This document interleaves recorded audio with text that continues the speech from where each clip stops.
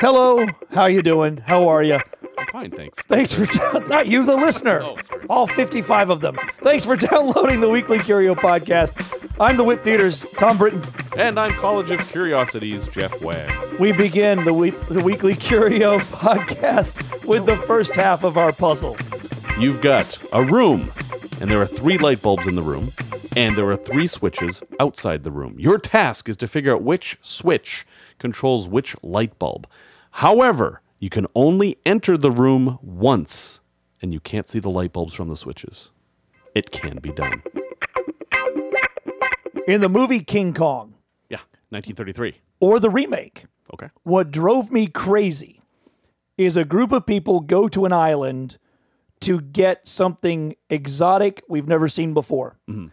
They walk past a bunch of dinosaurs and bring back a freaking monkey. Yeah, no, the dinosaurs aren't good enough. We want Oh, a giant gorilla. That's never been a thing before. No, you tell me which one we want to see climbing the Empire State Building. Yeah, I think that's true of all of them, yeah. Finally, scientists have found the largest example of a dinosaur. To date, I mean, who knows? It could change tomorrow. Tomorrow's a whole new day. Yeah. Titanosaur, which is a Yeah. class of dinosaur. Yeah, they're type. the really big ones, like the Ultrasaurus, the Brachiosaurs, the really big ones. This guy is 100 tons. That's 14 African elephants. It's really big. It's an amazing find, stumbled upon by a farmer. Yeah. Some poor guy just out plowing the field, and suddenly, can you imagine bring up the bone they've got? Just one of its leg bones is larger than a man. Yeah, this is just one bone from its leg. This is not its whole leg. This is less than half of its whole leg. Any dinosaur you've ever seen in a museum, anywhere in the world, I don't care how prestigious the museum is, this thing is bigger. It was discovered accidentally in 2011, so they're just getting to the proper excavation of it in 2014. 1,300 kilometers south of Buenos Aires is a Patagonian province. I'm going to mispronounce it, but it's Chubut. Chubut. I don't know the local pronunciation. Israel. A plant eater. All the large animals from that seem to be for the big ones. 40 meters. 40 meters from head to tail. It's big. This is a beast. There is video, there is photos, there is audio of the scientists. You got to see this. We'll put a link in the show notes. It's some amazing photos, too, of this guy lying next to this giant, I'm guessing, leg bone. Could be a finger femur. bone for all I know on this monster. And he's just got his arms crossed lying next to it, just smiling, just having a fine time there. It's the remains of 7 dinosaurs they've found. Broken teeth from carnivores. Yeah, they couldn't bite into it. 200 fossils where it's a giant femur that he's lying next to. I just saw it in the article. That's a femur. Yep. 95 million years ago, a long-necked, long-tailed sauropod walked on 4 legs, and now we're going to rebuild it. What museum's going to house that? Just a single building? That's the whole museum? There will be a lot of money paid for this thing. But I think it's an interesting statement on evolution, though. Carnivores come out and they start eating you. How do you evolve to defeat the carnivores? And the answer is you grow big. And, we've seen this in some mammals. You've got, like buffalo, a full-grown adult buffalo, there's not much taking it down. And when they do, it's desperate. There are elephants being taken down by lioness packs, prides. Right. But only when they are desperate. Yeah, because the risk is huge. Yeah, the death rate on their end, the predator's end of their pack that they live there. I keep saying pack, it's a pride. Yeah. But their group, it's too high. Right. The elephant can kill too many of them before they take it down. You saw on Planet Earth is where I saw this, by the way, that documentary series. Mm-hmm. So that size really, really decreases the frequency with which you are assaulted. Yeah, a T-Rex isn't even going to, I mean, that's not even the same time period. But, there were no carnivores that could attack an adult one of these things. And there still aren't. So if we bring it back through DNA reconstitution on an island somewhere. We're in trouble. No. However, the amount of energy required to power this beast, this thing, if it's eating plants, and the oxygen levels on this planet aren't high enough anymore, are they? It's to sustain that. You can size? see why they're not here anymore. But still, thankfully they're not here because I got to drive to work. Still not as big as a blue whale.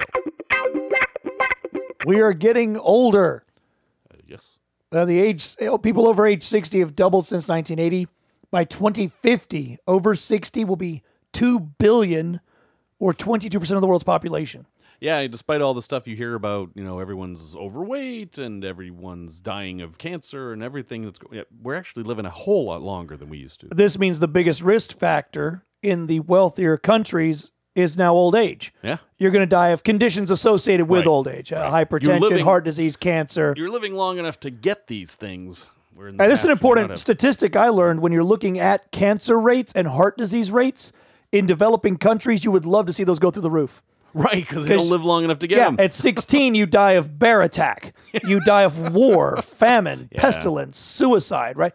When the number one cause of death in your country is suicide, cancer, this is good news. You're living long enough for those to be problems. Mm-hmm. Now a researcher, Dr. Walker, believes the key to ending aging may lie in a rare disease that doesn't even have a real name, but they gave it a cool name. Syndrome X. Sounds like a movie or something. It sounds like the beginning of the X-Men, doesn't it? Yeah. 4 young ladies have been diagnosed with this essentially anti-aging defect in the DNA. Yeah, which if you call anti-aging a defect, the side effects are bad. Yeah.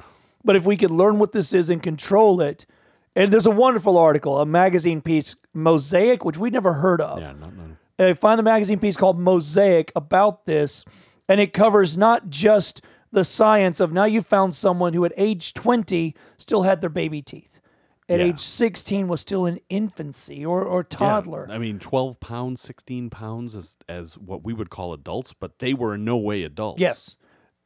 That's a remarkable oddity, scientifically speaking. But the magazine piece talks about the family's decision whether to allow their child to be used for scientific experimentation. Yeah, so there's the weight of the decision you have. Your child or ending aging. Choose one. It's tough. I mean, on the one hand, poked and prodded, there's no nice way to do it. No. We don't have Star Trek style tricorders. No, and these kids are suffering anyway. These were not normal kids. They had all kinds of problems. One of the things was their frontal lobes were completely smooth. No folds at all. They were blind, although no one's really sure. Anyway, these were kids required constant care, and the parents had to decide whether to make their lives worse. And one set of the parents, every night before bed, that's what the parents discussed. Yeah. Was whether or not to make this decision to allow this doctor, and then they would meet with the doctor and talk, what exactly will my child be going through? What can we do to ease this burden? Fortunately, I think in the long run, they decided to contribute to the world of science. Yeah. Because as hard as that decision was for them, hopefully one day we'll crack this code and statues will be built of these little girls. Yeah. For ending, or extending the human life cycle. It makes for a fascinating sci-fi novel either way. It does. And so, the article doesn't go that much into the genetics of it, but aging is basically caused by your DNA reproducing improperly. There are these things called telomeres or telomeres that are the end of your DNA chain. It's like a cap, and they wear out basically. Every time they're copied, they get a little shorter, and you're basically losing the instructions for you. It's signal degradation, or it's Xeroxing, copy of a copy Make of a copy of a copy of a which copy. no one remembers anymore, but back when there were cassette tapes. Oh, yeah, or copy your VHS tape 6 times in a row and see what you've got. Okay, find your VHS tape. Yeah, what's that? Then find a working VCR. It's a very complicated experiment. Then copy it 6 times in a row. But these children had their DNA was different, and they did not have that problem with their telomeres wearing off. And wow. So there's so much to think about with this. I had a kid, and I did allow experiments to be done on him. He had a medical condition, and there was an experimental procedure. And my wife at the time and I spent a long time weighing out. It's for the good of humanity that we allow him to go through this. Yet there is some discomfort.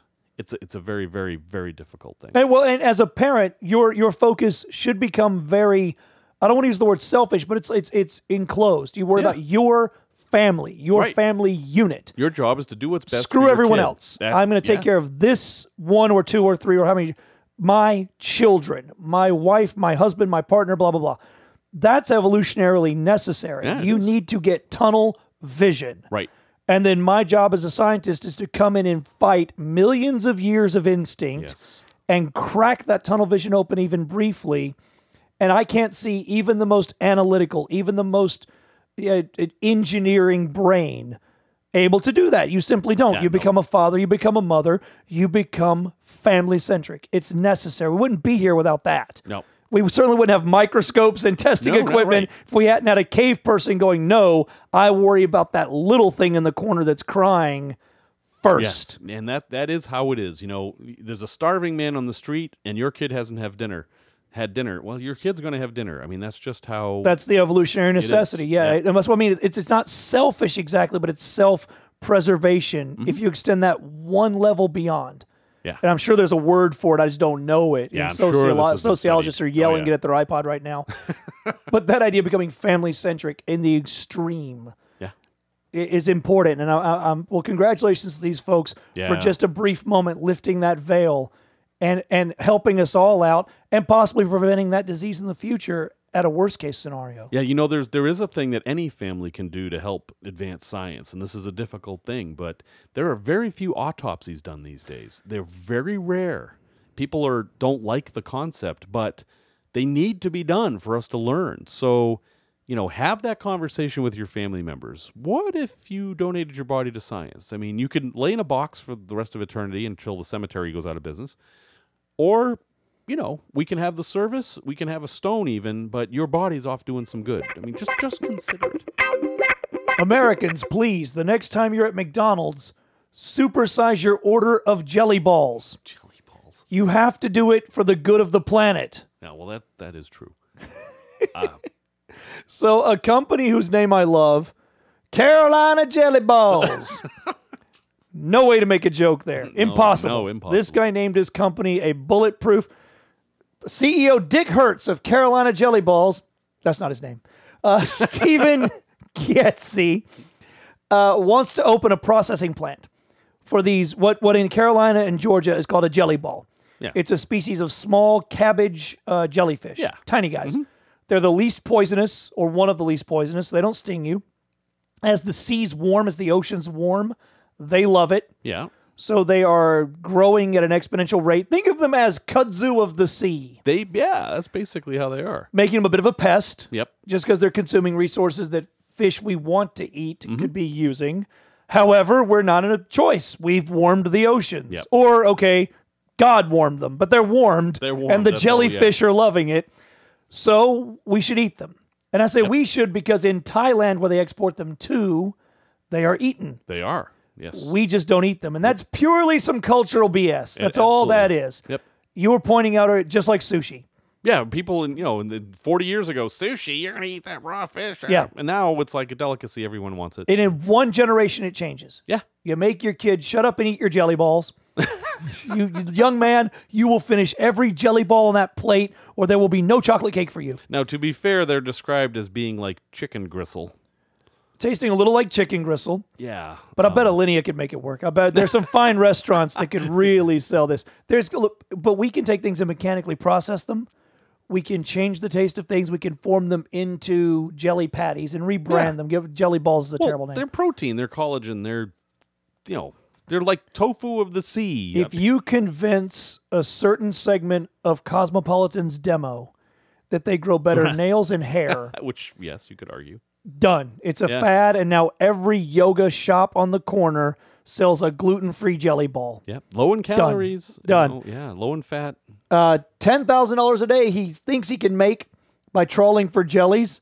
A fisherman can make as much money as he makes in 3 or 4 shrimp seasons. Yeah. He wants to open this Jellyball president guy wants to open a processing plant in the South, process 5 million pounds of jellyfish per week. 5 million pounds. He says it's 100 new jobs. Now, he's probably padding it because that's his pitch to the council. So we'll see how many jobs will be produced. But if we could just eliminate them. And the same thing with the Asian carp here in Illinois. We're Americans. We can eat our way out of any problem. There's not a problem on this planet we can't eat our way out of, people. These are absolutely true statements you're making. I mean, we definitely have a carp problem. If you're not from the Midwest, there are places here where if you drive your boat, fish will jump in it. They will just jump in it. Big fish, they will hurt you if they hit you. There are too many of them. They don't belong here. Jellyfish is another thing, another one of these. And in fact, there's such a problem that robots have been invented to just swim around and destroy these things. Worst sci-fi film ever. Worst. With a tornado. Terminator 5 is a terrible movie. So I think that, we need to be a little bit more adventurous in our eating. And I'm down. Look, I eat onugo whenever I go to the sushi place. Give me whatever you sea got. Urchin and love it. Give me the octopus. Give me the squid. It's still wiggling. Great. I want the exotic experience. I have an adventurous palate. If you cook them, invite me over to your house for a Jellyball grill-off. I'm the first one in line with a plate. I'm going to have some potato salad and a double helping of Jellyballs. And the wins here are we have the shrimping industry, which is actually a little bit in trouble. Very much so, yeah. We had a couple of oil spills in the Gulf that really messed up that shrimping industry. And shrimp maybe could use a rest. So, what if we said, hey, you know what? No more shrimp for a few years. We're just going to skip the shrimp, let them grow back. But let's try the new Jellyballs. And the disgusting deliciousness of salt rising bread. This is bad. So this is from the American frontier, this idea of if you're out in an area where yeast is not prevalent in the air. Okay. If you never made sourdough, you mix water and some flour together into a really gross slurry and leave it alone, and yeast from the air will infect that sourdough. Okay. Yeast is what rises bread, if you don't know. Infect is... I know it's the right word. It is the maybe inoculate. Invade. I don't know, but and in this case, it does inoculate also. The reason you can make this you put it in a warm place, and then what you do is you feed it. We did this in culinary school. You take a giant container as big as you can get. Picture a small bathtub. Okay. And you put your sponge is what it's going to be. Your starter, your sugar, your water, your flour. You have nothing in there. You have no yeast pack. Doesn't exist. Okay. Or you're in San Francisco and the yeast in the air tastes distinctly different from yeast anywhere else, giving you a unique sourdough because the natural flora and fauna of the area. The next morning, there's a little something living in there. You smell a little alcohol, probably not the next morning, but you cut half of it out, throw it away. And then replace your flour, replace your sugar, replace your water. Okay. Mix it together, put it back in a warm spot. Do this for a few weeks. Eventually, you get this spongy, inflated mass that starts to look more and more like leavened bread before you bake it. It feels very soft. It's very warm, very warm. The compost temperature, have you ever done that? And you just keep cutting half off and throwing it away and feeding. You feed the sponge is the term we used anyway. It may translate differently. It was a French culinary school. So that may be a French to English thing, feeding the sponge. And now we would have Chicago sourdough. Because again, it's whatever's native here. It's kind of like lambic ales. Exactly. Now you move to an area where it's really, really dry and you can't take yeast with you. Right. What do? Salt rising bread. So you're taking a different tack to attract a different bacteria than yeast. A bacillus, which is dangerous. Yeah. The reason I can make sourdough and break all the rules of cooking, I now have something just sitting out at 100 and something degrees. Whatever temperature it makes it. Terrible. Do that with a piece of chicken, I dare you. And then you'll kill your whole family. You don't do that. That's a rule we're taught. Below 40, above 140. I don't know it in metric, sorry. But keep it cold or keep it hot or throw it away. Don't serve lukewarm in a restaurant. Breaking the rule because the sourdough yeast is aggressive. It kills grows everything. Fast. So before anything else can get a toehold, I'm done with my starter. I can do what's called retarding it, which is wrap it and put it in the fridge. The mold that was on there just got outpaced. And also yeast is aggressive, so it's kicking the butt of almost anything else. Now, if you screw it up, you can poison people with sourdough. It's a little tough to do, but if you're really dumb about it, you absolutely can hurt your family, which is why you go to your local baker and buy a lovely sourdough loaf, heat it up and butter it. It's a lot of work, too. You might as well let them do it. It is. This salt recipe, though, what they're using is a more dangerous bacteria because it's all they had. Yeah. And they didn't have baking. The other way you can do it is chemically leavened. Right, which is baking soda, which has an acid in there with the rock, the bicarbonates in there. And the other thing is just a bit of like talc, a bit of starch to keep it loose. And when you add buttermilk, for example, you up the acidity and poof, it just explodes. That's how you make biscuits or scones, by the way, is artificial or quick breads. Those are your two ways. They found a third. And the recipe, it's crazy. Some of them are different and contradictory. I'm going to read from the article. We'll link in the show notes. If you're a little squeamish, this may not be where you want to be. I won't cover the squeamish part yet. I'll give you a spoiler alert of where they get it from. The basic process begins with making an unusual starter. You boil milk or water, and you boil it to just to the point where at like 110 Fahrenheit, the proteins denature. So if you've made cheese, that's where you start to do that. And then once it's about to boil, you pour it over some cornmeal and or wheat flour and a little salt. Now, that's got some yeast in it naturally, but remember, in this environment we're in, it doesn't take to the air. Right. Let that hot mix sit in a warm place overnight until it gets bubbly and smelly from bacterial growth. So what would normally have been my sponge in this environment becomes a rotten mess in that environment. Letting it rot. Intentionally. Yeah. Cornmeal and milk accelerate the process and help flavor the bread. You need a lot of flavor, by the way. Rotten corn smells awful. Yeah. Now you have a starter, it's called. I called it a sponge. That's a sourdough starter. You have your starter. Mix that with additional flour and water and baking soda into a batter-like sponge. So now you're hybridizing the two to make up for the lack of yeast. Keep it warm a few more hours until it too swells with bubbles. Well, now it's fermenting. Now you may have enough yeast to go. Then you add enough flour to make a dough, shape it, put it in a pan, and now it's just standard. Now you keep it warm for a few hours till it doubles, which is just proofing the bread. Yeah. Now it's pretty standard stuff. But what you've got in there is not just yeast and the usual. There's always a little bit of something. Every time you swallow, your body can fight it off. Yeah, you're not a bubble boy. Right. You'll be fine. But you've introduced a whole other level of pathogen and bacteria and predator into your bread. And I don't know why you don't just eat a tortilla. I can't. Why does this exist? We have make a naan bread, make a tortilla. Every Passover, you have a little cracker. What? Come on, you don't need to leaven your breads. That's true. If you want to, I'll link to the Popular Science article, The Disquieting Delights of Salt-Rising Bread.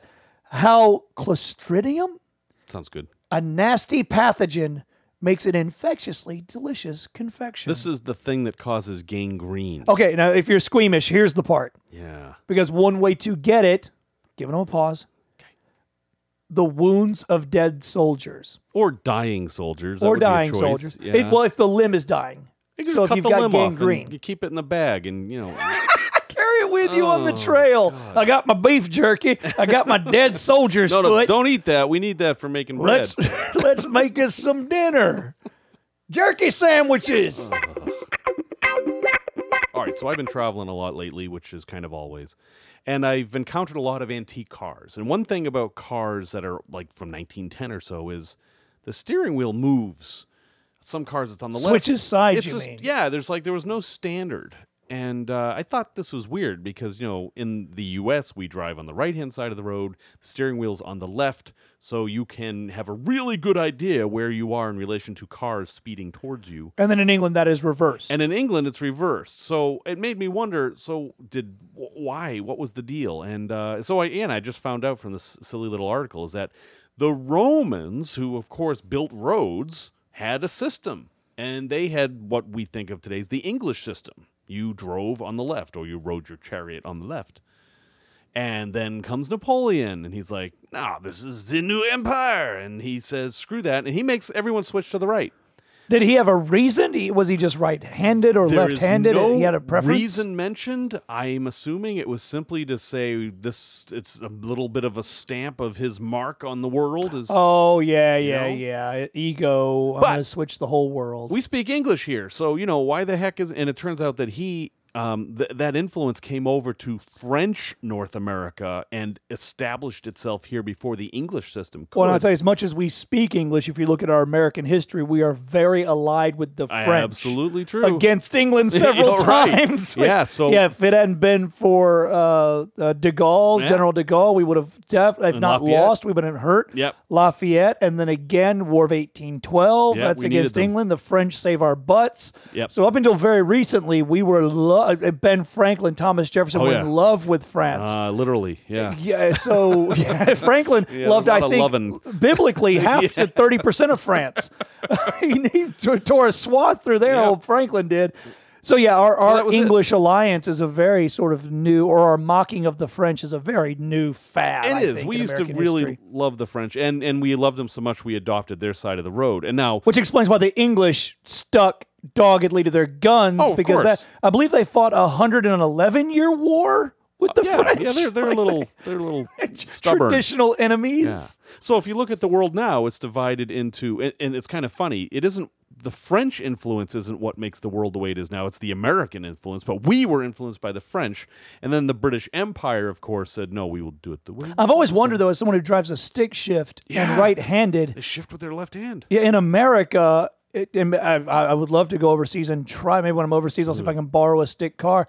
Because I'm right-handed, and if you haven't driven in America, or a shifter, the shifter's in your right hand. Yeah. And I just would feel very awkward with my dumb hand. Yep. Now, if it were I left-handed, I'd probably love to go over there. My understanding is the pedals are the way we recognize them. They don't clutch with their right foot; they clutch with their left foot. But the shifter is on the other side. This explains why the Siamese twins moved to England. It was easier for them so the other one could drive. Yeah. The other thing is that in these old cars I've been looking at, the pedals weren't for what we thought they were for. There was this one old truck. It was a Model T truck. The throttle was like on a ship. It was on the steering wheel, and then there was a spark adjusting. This is how the handicap accessible like cars. Yeah, if you're a paraplegic, it's all hand shifting. And I got a chance to test drive one of those in a parking lot. And if you ever get a chance, so a friend of mine I went to high school with had no use of his legs at all. I think he could barely twitch one of his legs. So when he got his car, it was outfitted. It was kitted like that. And he let me drive it around the parking lot, the store next to his house. It's a lot of fun. It's like playing a video game. Yeah. Now you got your controls where your hands are. But also, there's a learning curve. Oh, you can't just jump in. And, 10 years experience driving does not translate, even if you play Mario Kart all the time. Yep. I was looking at this truck and I couldn't drive it. If I had to drive this thing away, I couldn't. And there was an old timer on it was actually on a boat that this car was. That's a long story. But there was he explained to me the worst place to put a car is on a boat. Well, by the way. This was a little odd, but you can only go one direction. And you got to back up. There was no shifter. This is an old car. I'm expecting a stick shift. Differential shift? And I was like, all right, so maybe it's like 3 on the tree if you're old enough to remember that. No, it was on the floor. One of the pedals was a shifter, and you'd step on it to shift. It was 3-speed, and you'd step on it. Oh, you know what? Like a motorcycle. So the clutch is in your hand. Yeah. That actually might be more efficient. Well, I think the clutch was also on the floor. That's less efficient. So. And then you hit your head on the handlebars for the brake. Right. And then your elbow is the turn signal. Oh, yeah, they didn't have turn signals. And then you brake when to stop. This was before turn signals. Even before, they used to have these things called semaphores. You ever heard of this? I know semaphore. It's like a little mechanical arm that stuck out the side of the car to say turn. Anyway, so that's why we drive on the right and they drive on the left. And finally, we say thank you for listening to our little show, and we beg you to hook someone else. Yeah. The first taste is free. Or if you want us to talk about something. And so's the second taste. And if you've got a topic you'd like us to talk about and flail around with, let us know. Or a puzzle. We're running low on puzzles. If you can link us to a puzzle website, a puzzletorium. If you start a website called the Puzzletorium. We'll look. That'd be great. Or we're going to have to start stealing from Car Talk. We laugh enough, but I don't snort as often. I'm the WIP Theater's Tom Britton. And I'm College of Curiosity's Jeff Wagg. All that remains is the answer to this week's puzzle. All right, so there are 3 light bulbs in a room. There are 3 switches outside the room. You can only go into the room once, and you cannot see the lights from the light switches. This is impossible. It's not. There is an absolute way to solve this, and this is how. You have 3 light switches. Light switch number 1, you turn it on, leave it on for 5 minutes. Then turn it off, immediately turn on light switch 2, and go in the room. And you will have 3 different states. 1 light bulb will be hot, 1 light bulb will be on, and 1 light bulb will be off and cold. Brilliant!